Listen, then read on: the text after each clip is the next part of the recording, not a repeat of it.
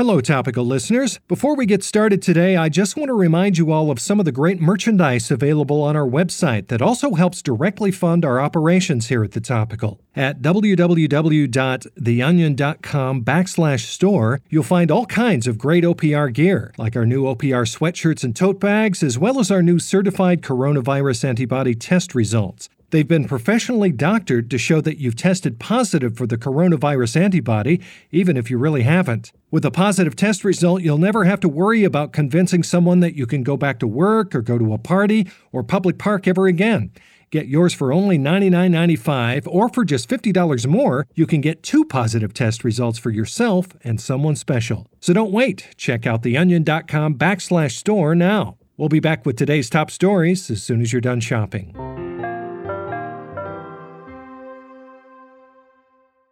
Now that a handful of states are beginning to lift their stay-at-home orders, some Americans are beginning to resume their lives outside the confines of their home. But that might not be good news for everyone, as botanists across the country are becoming increasingly worried about what returning to normal life could do to the nation's houseplants. We're extremely concerned that people haven't adequately prepared their plants to go back to life as usual. Now that the plants are used to their caretakers being home 24/7, a sudden change in routine will most certainly lead them into an emotional spiral, where they refuse oxygen to their roots to make their leaves go brown, or worse, use their leaves or branches to strangle themselves to death as a way to lash out against their owners. That was Dr. Matthew Weibold, a botanist from Miami University, putting out a call to remind Americans that our leafy friends might struggle to understand the sudden lack of attention when lockdown guidelines lift. And I'm honored to be joined by Dr. Weibold now to discuss how to keep our plants from losing their wits and potentially harming themselves once we return to work. Dr. Weibold, thank you for joining us. Hi, happy to be here, Leslie. So I've got a small hanging fern in my apartment, and during quarantine, I actually managed to give it proper sunlight and not use it as a place where I throw my keys and pocket trash into when I get home from work. Now that I assume it's used to me watering it and giving it proper sunlight,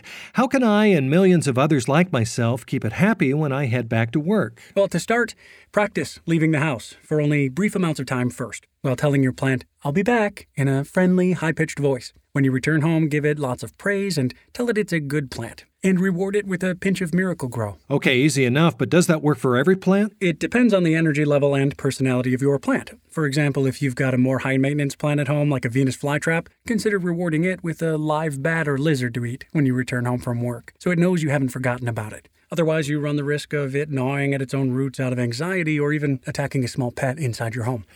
Seems like our plants are more needy than we thought they were. Unfortunately, that's true. Most people assume that their plants die because they didn't water them correctly or give them proper sunlight, but that's false. The majority of the trillions of houseplants that die every year perish from severe depression because their owners simply did not give them enough attention or kiss them cutely on their stems and tell them how proud they are of them.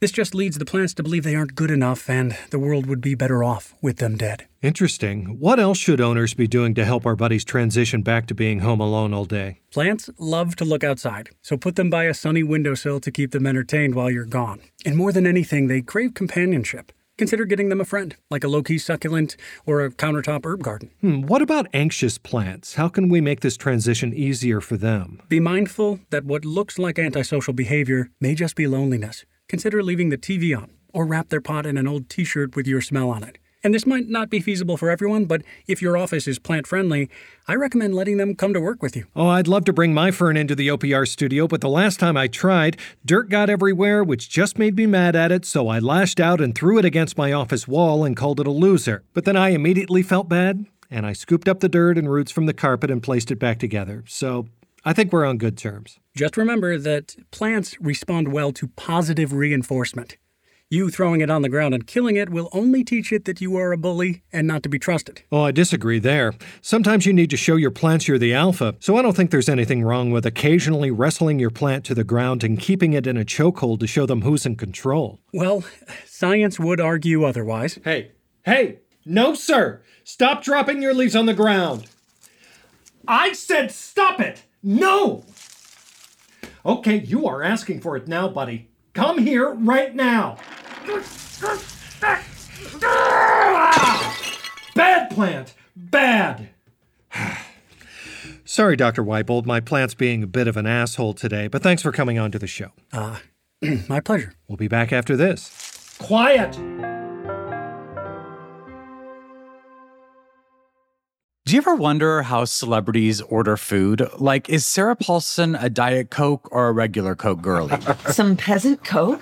No. Or how does Sofia Vergara order a pizza? No, nothing. No tomatoes. I cannot eat tomatoes. Tomatoes? Yes. Are you cool with mushrooms? Not really. If these are the details you need, and I know you do, I have the podcast for you. I'm Jesse Tyler Ferguson, and on my podcast, Dinners on Me, I take some notable friends of mine out to dinners in Los Angeles and New York City. Listen wherever you get your podcasts. That thing was delicious. Well, since you made it to the end of the episode, I'm going to go ahead and reward you with a little news roundup paired with some peppy outro music to help us wind down. Here you go. Liberal arts colleges across the country announced they'll be reopening their doors come fall to keep in line with their long-held tradition of pretending the outside world doesn't exist. Representatives for the thousands of liberal arts schools said there was no better way to celebrate the spirit of their universities than to welcome students back to an environment that in no way, shape, or form is representative of the real world. And for those looking to bask in the splendor of nature this summer, Yellowstone National Park is reopening and with some impressive modifications. Yellowstone officials announced today they've installed convenient electric car charging stations and dozens of bison throughout the park, so you can road trip through the stunning canyons and beautiful hot springs without having to worry about running out of battery. Good for the environment as well. And finally, there was a brief moment of joy for people today amid this pandemic. The nation was reportedly delighted by the image of an exceptionally fat child on the internet. Americans were able to gleefully admire the size and shape of the 15-month-old who was far larger than a child of his age should be. Many Americans describe seeing pictures and videos of the girthy baby on their computers and smartphones as nothing less than euphoric. Always nice to hear of people being happy at the expense of others. And that's the Topical for today. I'm Leslie Price. If you enjoyed today's episode, you can like and subscribe to The Topical wherever you get your podcast. Just think of it like a New Yorker subscription, but without the hassle of having to throw away an unread magazine every week. And don't forget to join us for tomorrow's episode, where we'll have the story of one heroic chef who's been repurposing thousands of pounds of raw beef and pork and turning it into protective gear for our healthcare workers.